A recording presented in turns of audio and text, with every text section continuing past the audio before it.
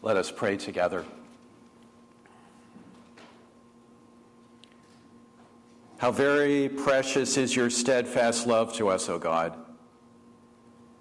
And we pray for that day when all the children of the earth will find refuge in the shadow of your wings. In Christ's name we pray. Amen. When we read the Gospels, the four Gospels, it's been said, we get the strong impression that in ancient Galilee, wherever there is laughter, wherever there is conversation, wherever there is food being shared, then probably Jesus is very nearby, sharing a table with friends. Jesus seems to create fellowship, communion, wherever he goes. And in his presence, people feel seen and loved and valued.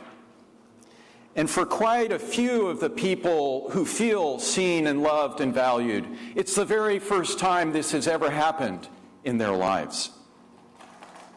In fact, what seems to scandalize the religious leaders of Jesus' day the most of all is the way that Jesus welcomes sinners and eats with them.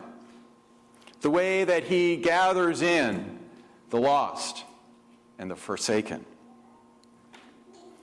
In our reading today from Matthew 26, at his Last Supper, on the final night of his life, Jesus again breaks bread and shares a cup with his followers, even with Judas. But this time, he makes what they've been doing all along a special way from this time forward for them to remember him and to experience his ongoing presence with them. Have you ever thought about this? After his resurrection, Jesus is right back at it again, breaking bread with his followers, 2 of them at Emmaus, and then 7 of them later on by the Sea of Tiberias. And not surprisingly, in the early church, his followers are sometimes referred to as those who ate and drank with Jesus after he was raised. And in our reading today from Revelation 3, John of Patmos shares with us his vision of Jesus saying, "Listen, I am knocking. I'm knocking. If you hear my voice and if you open the door, I will come in to you and eat with you. And you with me." You know, in all these years of ministry, it was this week that I first noticed that he says, "Come in and eat with you." Our Lord is inviting us into communion yet again. So, just as Anne asked this morning, I would like to ask you, what experiences have most profoundly shaped your own understanding of communion? I wish we could spend a couple hours sharing with each other what those are. Of meeting Jesus in the breaking of the bread. I'd like to share a couple of my stories with you, ones that I've shared with some of you before already, but that for me get at the very heart of what this faith ritual is all about. A first one for me goes back all the way when I was 11 or 12. And it's very precious for me to share this with you because I was exactly the same age as Leah and Abby are, who are assisting at our table today. When I was 11 and 12, we lived in the Middle East, and we went to a church in the old city of Jerusalem. And a friend and I often served as ushers. And our pastor would sometimes send us to a nearby bakery to go buy the communion bread. And of course, since we were in Jerusalem, it was pita bread, and we'd go to the bakery and we could see it coming out puffed up large like blowfish with hot air. Of course, it later collapses into the form that we usually see.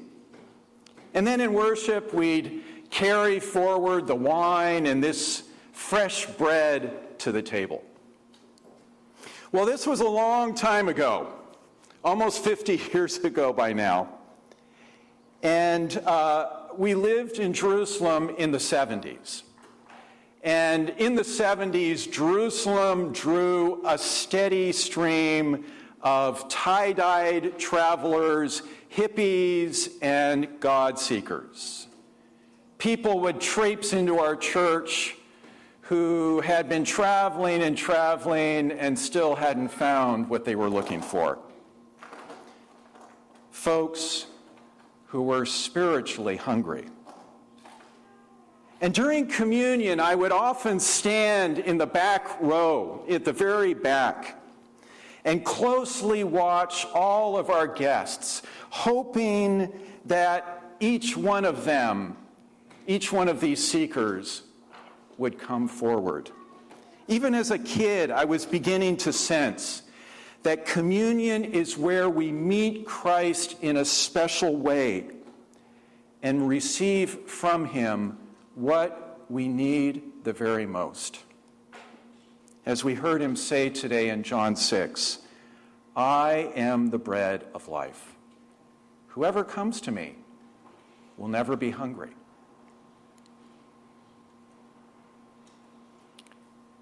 Now, over the centuries, a whole lot of ink and quite a bit of blood as well has been spilled over the question of who is worthy and unworthy to come to our Lord's table. Amen? But in our day, folks like the writer Rachel Held Evans have been saying that we've been asking the wrong question all along. She's written that Jesus invites us to come to his table, not because we are worthy or good enough, but because we are hungry, because we have said yes.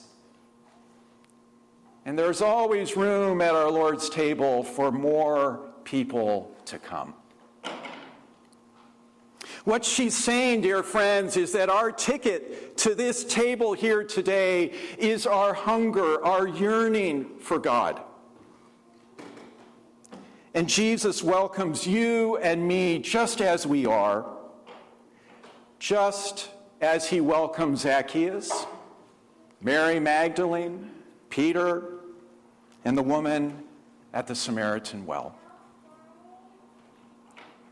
8 years or so ago, our dear Clayton Charles drew my attention to a wonderful quote from Pope Francis. And I like to think that maybe Pope Francis was quoting Clayton Charles.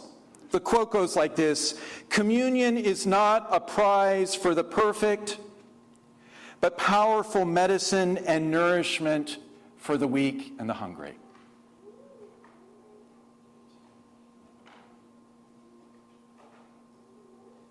But friends, here's the wonderful thing. Our Lord receives us all just as we are.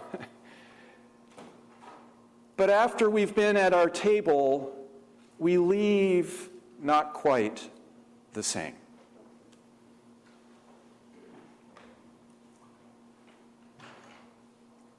Let me close with a story where this happened for me.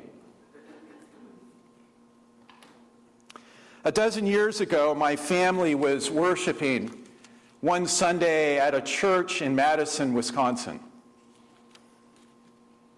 And at communion, as was their custom, we all gathered around in a big circle, several rows deep, around that table. But that morning, a member was celebrating a big anniversary in his journey of recovery from addiction. And what did he do but invite his whole family and all of his Alcoholics Anonymous friends? I didn't count them, but it had to be 30 or 40 extra people. And that morning, as we were gathered around the table, they began to share the one loaf that fed the whole congregation usually, and of course, it ran out. They ran out of bread. And I was standing there as a pastor already thinking, oh, Lord Almighty, this is the worst thing I've ever seen. But then, dear friends, a miracle happened. Actually, no, Jesus happened. Because everybody started turning around and taking the piece that they had already received, breaking off a morsel, and sharing it with those around them. Nobody ate until everybody had received. That's the kingdom of God. Nobody ate until everybody had received. Christ was made known to us in the breaking and the sharing of the bread. And after that, we all went home trying to live in the same way. Amen.